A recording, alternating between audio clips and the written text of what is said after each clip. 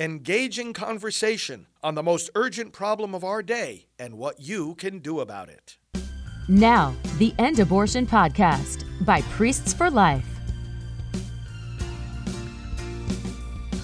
Hello and welcome to Pro-Life Primetime News. Today is Friday, August 12th. I'm Teresa Watson. And I'm Leslie Palma. Tonight we'll talk about the president's proxy on abortion and what she's doing to make sure unborn babies continue to be killed in our country.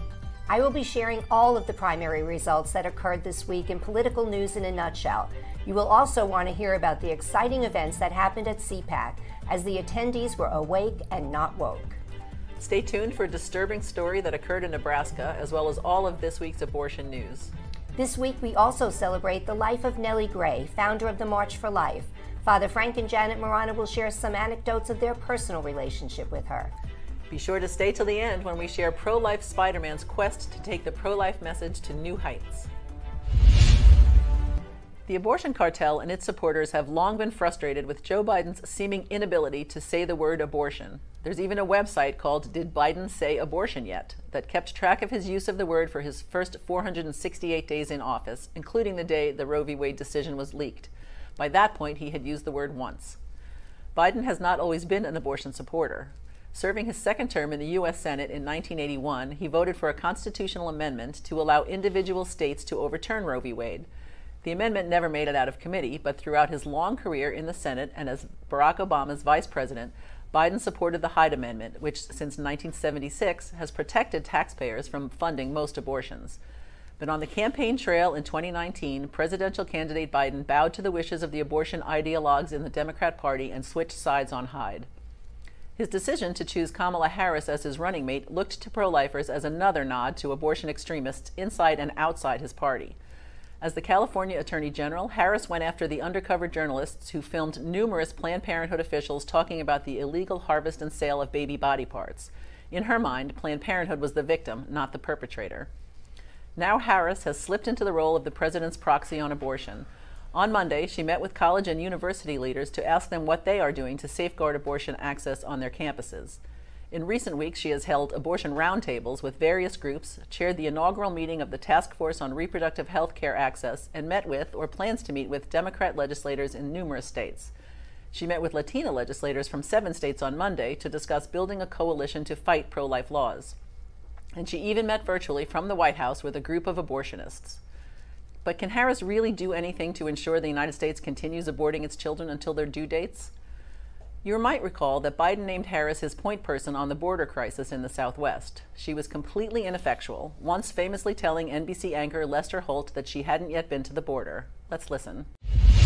There's one other topic I wanted to talk to you about, but let me just quickly put a button. Okay. Do you have any plans to visit the border? I'm here in Guatemala today. At some point,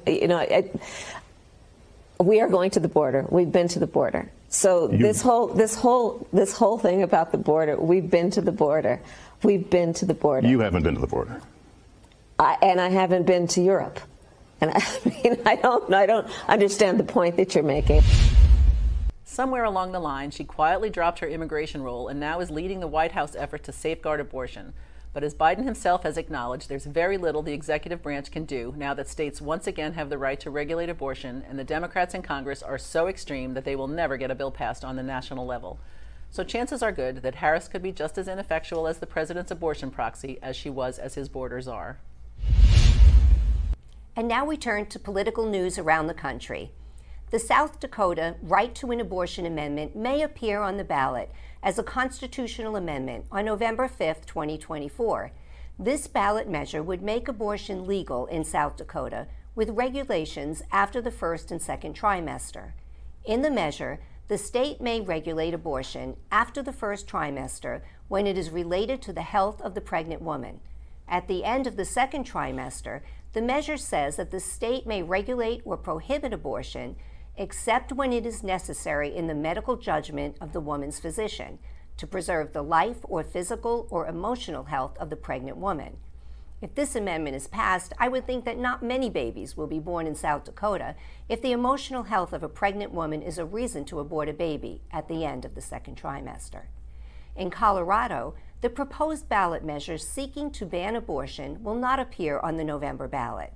According to the Elections Division, backers of Initiative 56 stated they would not be submitting petition signatures ahead of the 5 p.m. deadline on Monday. The ballot measure sought to define murder of a child and ban abortion, except in a few cases. Both anti-abortion advocates and abortion rights activists noted the measure offered no legal carve-out for women who get an abortion. The ballot measure sought to prohibit the intentional murder of a child prior to, during, or after birth, and up to age 18. It is also established that such intentional murder, including by providers, would carry criminal penalties to be enforced by the Attorney General and in collaboration with local law enforcement and district attorneys. Unfortunately, we fell short of the mark, proponent Angela Eichert told Colorado Politics.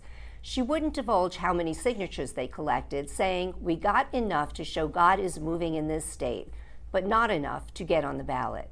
She said they hope to try again in the future. Republican voters in Wisconsin and Minnesota on Tuesday nominated abortion foes for governor, ensuring the issue will be central to what was expected to be two of the most high-profile races in November's general election. In Wisconsin, Republican construction magnate Tim Michels will face Democratic Governor Tony Evers, while in Minnesota, former Republican State Senator Scott Jensen will challenge Democratic Governor Tim Walz. Also in Minnesota, Democratic Representative Ilhan Omar, a member of the Progressive Squad, survived a surprisingly close contest for her Minneapolis-based House seat. She's running for a third term in Minnesota's 5th congressional district. Capitalizing on an endorsement from former President Trump, conservative Greenwich fundraiser Leora Levy roared to a stunning victory Tuesday night after moderate Themis Klarides in a race that surprised Connecticut on primary day. "We're making history here," Levy said in her victory speech. "It's really exciting. This is just chapter 1. We've got the longer chapter ahead. This has been an amazing experience for me. My sister and I escaped communist Cuba. This is our story, and our journey was tragedy and sacrifice. But it was hope at the end, and we found hope here in America. My American dream is I am a candidate here for the U.S. Senate." When Levy thanked her opponents, a supporter in the large crowd booed. "No, please, no booing," Levy responded. "We need to unify." They each ran aggressive campaigns. "We agreed on some issues, but I know they love our country too." She added, "I would like to thank President Trump for your strong, clear, unequivocal endorsement. I will not let you down. Thank you for having my back." The primary in Hawaii will be held on Saturday, August 13th, and primaries in Alaska and Wyoming will take place on August 16th. Please visit our online store for election resources to help you during this critical time leading up to the midterm elections. Visit prolifeproducts.org/election resources. And that's political news in a nutshell. CPAC, the Conservative Political Action Conference, is the largest and most influential gathering of conservatives in the world. Launched in 1974, CPAC brings together conservative organizations, thousands of activists, millions of viewers, and the best and brightest leaders in the world. This year's CPAC was held last week in Dallas. Father Frank Pavone, National Director, and Janet Morana, Executive Director of Priests for Life, were among the many attendees. A straw poll conducted at the conference found that the most pro-life president, Donald Trump, is still the overwhelming favorite among attendees. Senator Ted Cruz, who spoke at the conference, came in third with 2% of the vote, coming up short to Florida Governor Ron DeSantis. However, in a hypothetical poll that did not include Trump in the race, DeSantis got 65%. DeSantis was also the top potential choice for vice president nominee at 43%. President Trump ended his almost 2-hour speech just short of announcing another run for the presidency, stating, "We may have to do it again." CPAC was 3 days, jam-packed with many other speakers and panels. One of the highlights included Representative Matt Gaetz, who said, "I am a Florida man and I am proud to be Nancy Pelosi's worst enemy. We have to take on big tech. This is Donald Trump's party." Senator Ted Cruz, a Republican from Texas, gave a spirited talk. Our own Janet Morana had an opportunity to say hello to Senator Cruz and also gave her new book, Everything You Need to Know About Abortion for Teens, to the senator's father. Republican women were strongly represented. Colorado Representative Lauren Boebert Commentator and Republican nominee for governor of Michigan, Tudor Dixon, as well as Republican nominee for governor of Arizona, Kari Lake, were among the women who took the stage. The pro-life presence was very prominent, and abortion was discussed in several panels featuring pro-life leaders, including Carol Tobias, National Right to Life, Penny Nance, CEO and President of Concerned Women for America, and Congresswoman Michelle Fishback, co-chair of Pro-Life Caucus in the House of Representatives. The exhibit hall also contained pro-life displays. Father Frank and Janet Morano were very busy participants at CPAC. Father Frank celebrated daily Mass, was part of a panel on the role of faith in public life, and had numerous interviews, including one with Steve Bannon, the former advisor to President Donald Trump. Janet was also on Steve Bannon's War Room and held many interviews as well. Janet got to share her new book with several of the attendees. For additional information on Priests for Life participation in CPAC and all of our other travels, please visit priestsforlife.org/frontlines. Last week, Indiana became the first state to pass a new law banning most abortions since Roe v. Wade was overturned June 24th. The bill will take effect September 15th and bans all abortions except for mothers who conceived as a result of rape and incest, lethal fetal anomaly, and to save the life of the mother. Doctors who perform illegal abortions would lose their medical licenses, and the law also will strip licenses from abortion facilities that are not hospitals or outpatient clinics owned by hospitals. Planned Parenthood has several centers in Indiana that will remain open but will not be able to offer abortion. Making news this week from Nebraska is the story of an 18-year-old and her mother who were arrested in June on several charges following the at-home abortion and burial of the young woman's 23-week baby, 3 weeks past the legal limit in the state. Celeste Burgess and her mother, Jessica Burgess, are charged with removing, concealing, or abandoning a dead human body, concealing the death of another person, and false reporting.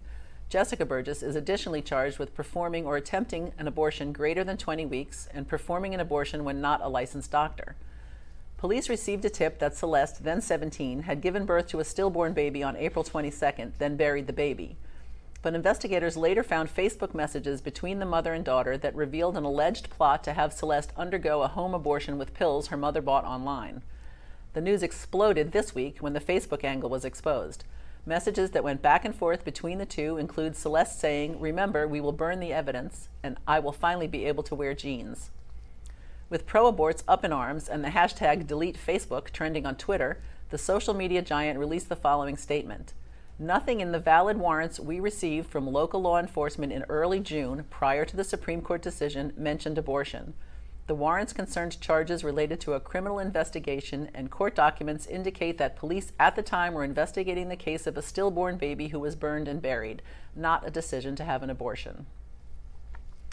There's more news from the Cornhusk State this week. With not enough support to pass a ban on second trimester abortions, Nebraska Governor Pete Ricketts has canceled plans to call the legislature back into session. Ricketts was hoping to sign a law that would drop the legal limit for abortion from 20 to 12 weeks. Most of the free world has more reasonable abortion laws than Nebraska, the governor said. The crime wave targeting churches and pro-life facilities reached Denver this week, where an assailant caused $75,000 in damages after firing into the Assumption of the Blessed Virgin Mary Catholic Church. The church was targeted twice, on Saturday and again on Monday. Police are looking for a motorcyclist who was caught on a security camera firing a handgun as he drove by. Life News has identified 100 instances of arson, vandalism, threats, and harassment against pro-life organizations since the Roe v. Wade decision was leaked in May. As the Senate debated the $740 billion climate tax and health care bill, Democrats voted down an amendment to assert that only women get pregnant. Florida Senator Marco Rubio proposed the amendment to ensure funding for federal pregnancy programs goes only to biological females. All 50 Senate Democrats voted no, with Vice President Kamala Harris providing the tie-breaking vote in the evenly divided Senate. Democrats prefer the terms pregnant person, birthing people, and individuals with uteruses to describe what less woke people call mothers. This week's abortion landscape has stabilized a bit, but that can change at any moment. Right now, most abortions are banned in 10 states: Alabama, Arkansas, Kentucky, Louisiana, Mississippi, Missouri, Oklahoma, South Dakota, Texas, and Wisconsin. Courts have blocked bans in 6 states: Arizona, Michigan, North Dakota, Utah, West Virginia, and Wyoming. Near total bans are expected to be enacted August 25th in Idaho and Tennessee, and on September 15th in Indiana. Heartbeat laws are in effect in Georgia, Ohio, South Carolina, and Tennessee, and blocked in one state, Iowa. A 15-week ban is being enforced in Florida. And finally, Brandy Patone, the woman who was charged with driving alone in a high-occupancy vehicle lane in Texas, has given birth to her second passenger. Patone was 34 weeks pregnant when police pulled her over and said it was illegal for her to be driving solo in that lane. Patone told them her baby should count as a second passenger. She was ticketed anyway. On Sunday, Patone posted on Instagram that my second passenger has arrived. We are so in love and we'll be spending all our time loving on baby girl. Patone's original court date was postponed with no word yet on a new date. Tomorrow will mark 10 years since the death of Nellie Gray, the founder of the March for Life. She was 88. She was working as a lawyer for the Labor Department in 1973 when the Roe v. Wade decision was announced, legalizing abortion throughout the country. She left her job and spent the next 40 years fighting to end abortion. Father Frank Pavone, Priests for Life National Director, and Janet Marana, Executive Director, met Nellie at the March for Life in 1994 and came to know her well in the decades they spent in the trenches together. We've invited them to share some recollections of this remarkable woman and what the overturning of Roe v. Wade would have meant to her. Well, hello, I'm Janet Marana, Executive Director of Priests for Life, and joined here with Father Frank Pavone, our National Director. And today we're reminiscing about a very special person, Nellie Gray, the founder of the March for Life, who passed away on August the 13th, 10 years ago. And boy, Father, you know what I think of when we heard of the overturning of Roe v. Wade and Planned Parenthood? Nellie worked for that her entire life. You know, founding that first march.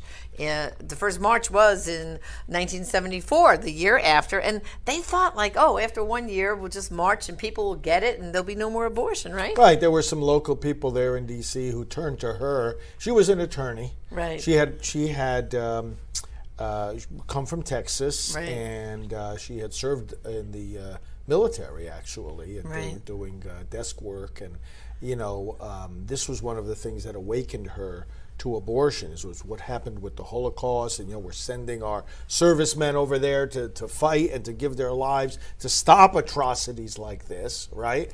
And then she said, well, they're killing babies. So some folks approached her and said, hey, we'd like to organize a march, you know, to Right. protest this Roe versus Wade decision. They weren't making some kind of plan to let it go for 50 years, you know. No. They thought, They let's thought, have an event. If we Let's have this an event, that's it. Yeah. Everybody Yeah. will abandon this whole abortion thing. And Nellie saw pretty quickly that we have to educate people. That's how we're going to change this. And that's when they had the March for Life Educational Fund, is what it was called.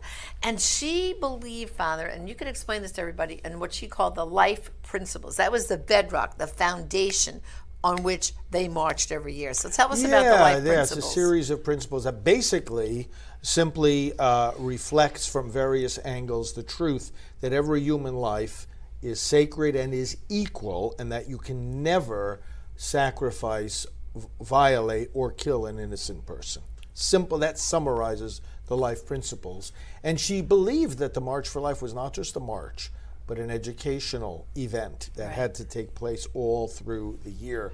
We became good friends with her and colleagues. We saw her so often. We had so many conversations with her, and she would always stress two things: the need to educate people about this, and the need to be, because we're talking about principles that do not admit of any exceptions or compromises. You know, when you say you don't kill the innocent, there's no exception to that. It binds everyone at all times and all places. Right. She really believed in the absolute moral principle behind that, and therefore said we need to work to protect all the babies without exception. That was her key theme. Well, her key motto was no exceptions, no compromise. That's right. That was That's across right. their journal they printed every year at the March for Life. No exceptions, no compromise. It was foundational. Yeah. And then, Father, you know, I remember back in 2002 when Georgette Fournier and I were developing the Silent No More Awareness campaign, and we were going to have those very first events in 2003.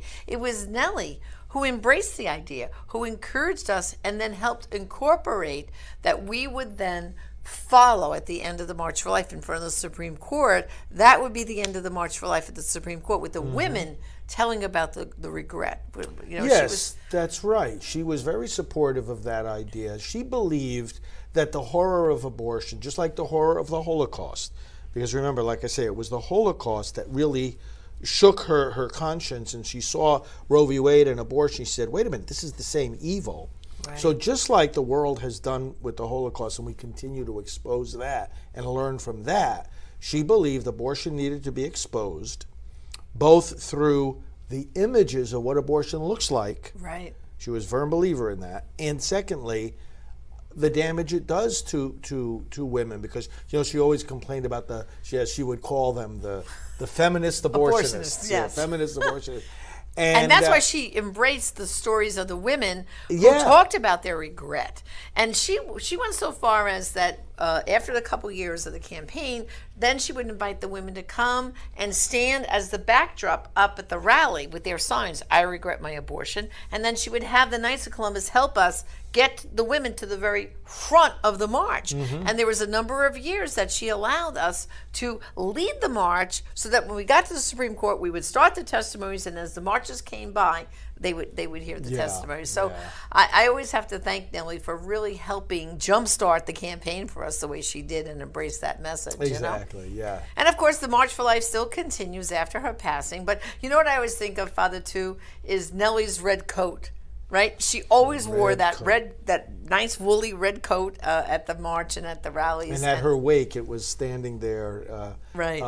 next to her casket. Yeah. She was a great woman, devoted her entire life, basically, from 73 on, that was it. She was laser focused on seeing an end to abortion. And so we have to say, Nellie, step one has happened with the overturning of Roe, but now the work continues. And one more final thought is that, Nellie also believed in that the marchers would then go visit Congress. Yes. And how appropriate now, Father, that the judicial branch of government has now kicked it back to the states legislative, which is and Congress. So I hope this year, more than ever before, if you're coming to the March for Life, I hope you're going to also visit Congress, because that's what we need to do. More appropriate than ever. That's right. Well, thanks, Father, and thank you, brothers and sisters, and always remember Nellie Gray as the founder of the March for Life. Thanks, and God bless. Earlier this year, we became aware of a young man who likes to scale tall buildings around the country. After he returns to Earth, usually finding himself in handcuffs, reporters inevitably ask him why he climbs. His answer? For the babies. This evening, we've invited him to tell us more about the way he's taking the pro-life message to new heights. Hi, we have a very special guest here with us tonight. His name is Mason DeShaw, but you might know him as the pro-life Spider-Man. And we're gonna hear about how his Spider-Man adventures and how he is pro-life. So welcome, Mason. Hi, how's it going? Pretty good, pretty good. So where are you talking to me from? I am talking to you from Colorado Springs. Oh, okay, very good. And what I know about you, I think, is that you're 22. Is that right? I just turned 23, actually. Oh, well, happy birthday. Yeah.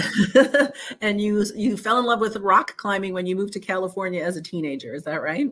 Yep. I used to hunt and fish and stuff like that when I lived in Michigan. And then when I moved, it's a lot harder to hunt in California, and there's not much water. So I had to find something else to do. And how did you move from rocks to buildings?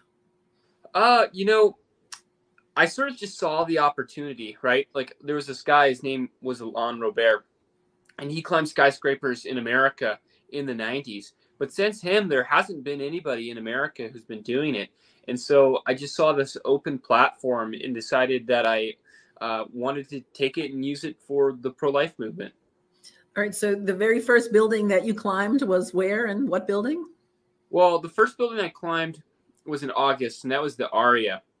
I did that one to protest the COVID mandates. So about a year ago, you're talking about? About a year ago, yeah. But it was really good practice because I realized just how much I needed to market myself more to get my story out there. And so I'm glad I did that. But my original plan was to always do it for the pro-life movement. Okay. Well, tell me about your pro-life story. When did that start for you? Yeah, like everyone expects me to have like this crazy like pro-life story, but it's just in high school I might have gone back and forth as my friends did. But as soon as you hear the arguments, they're sort of, you can't beat them. They're just so much more superior than the pro-choice arguments. And so I guess I decided that I don't like killing babies. Yeah, that's a good decision. All right. So now, how many buildings have you climbed? I've climbed 5 now. Yeah. Now, where are they? So I started with the Salesforce Tower in San Francisco. I did that one in May. And then I flew to New York, and I climbed the New York Times building. And then in the same week, I flew to Detroit. I climbed the Renaissance Center. And then I took about a month off, and then I did the Devon Tower in Oklahoma City. And that one has sort of taken off the most. How do you climb a building exactly? The same way you climb rock. You look for holds, and what I try to look for are gaps between, like, whether they're fins or decorative, little beams. And I stick my fingers behind it, and I pull really hard until I'm at the top. But it's a lot easier than rock climbing, surprisingly. At least the buildings I've been doing, they're way under the the threshold for hardness of climbing that I do on rock. Oh, okay. And you do it without ropes, is that correct? Yeah, on rock I always use ropes, but on the buildings I don't, just because I've never felt like I needed them, and logistically it would just be really hard to climb the building with a rope by yourself, because you really need a partner to bring up the other end for you. What's the highest building that you've climbed? The Salesforce Tower, that was 1,070 feet. Yeah, and it's funny, like, you learn the way the news works, because in actuality, that's the tallest building in California. It's the tallest roof line. But the Wilshire Grand has a spire that sticks up maybe like 30 feet more than the Salesforce, and so they didn't report it the tallest building. No. So I'll have to go back. Because you were pro-life. If you were pro-choice, that would have been the tallest building. That's exactly. I'd be rich if I was pro-choice. So when you get media out there, are they surprised to learn that you're pro-life, and then do they try to keep that out of the story?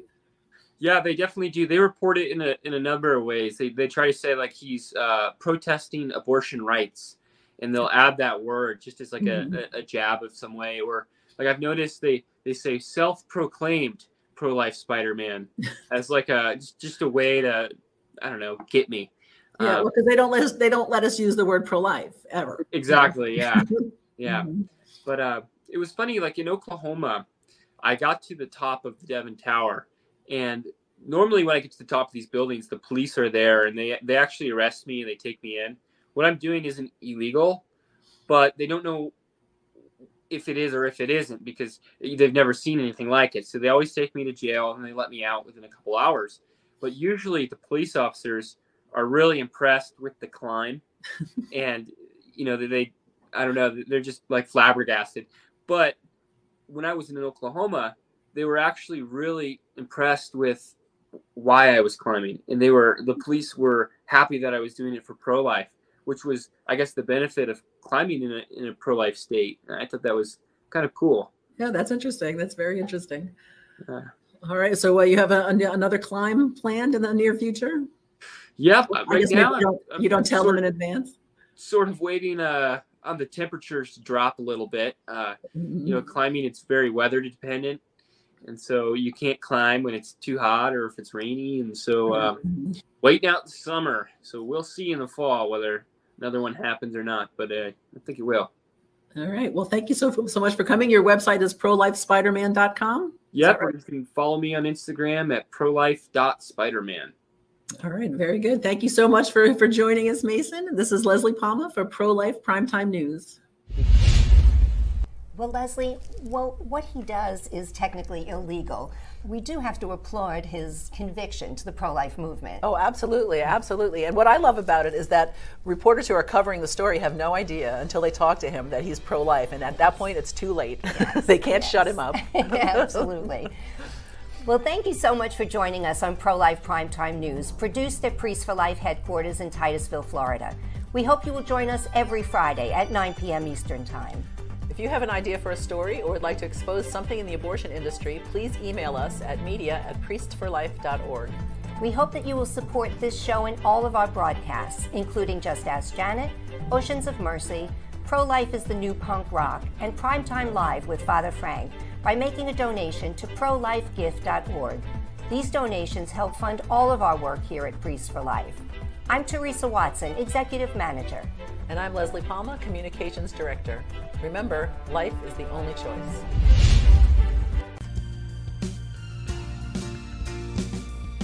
This has been the End Abortion Podcast. To learn more, to help end abortion, and to connect with us on social media, visit endabortion.net.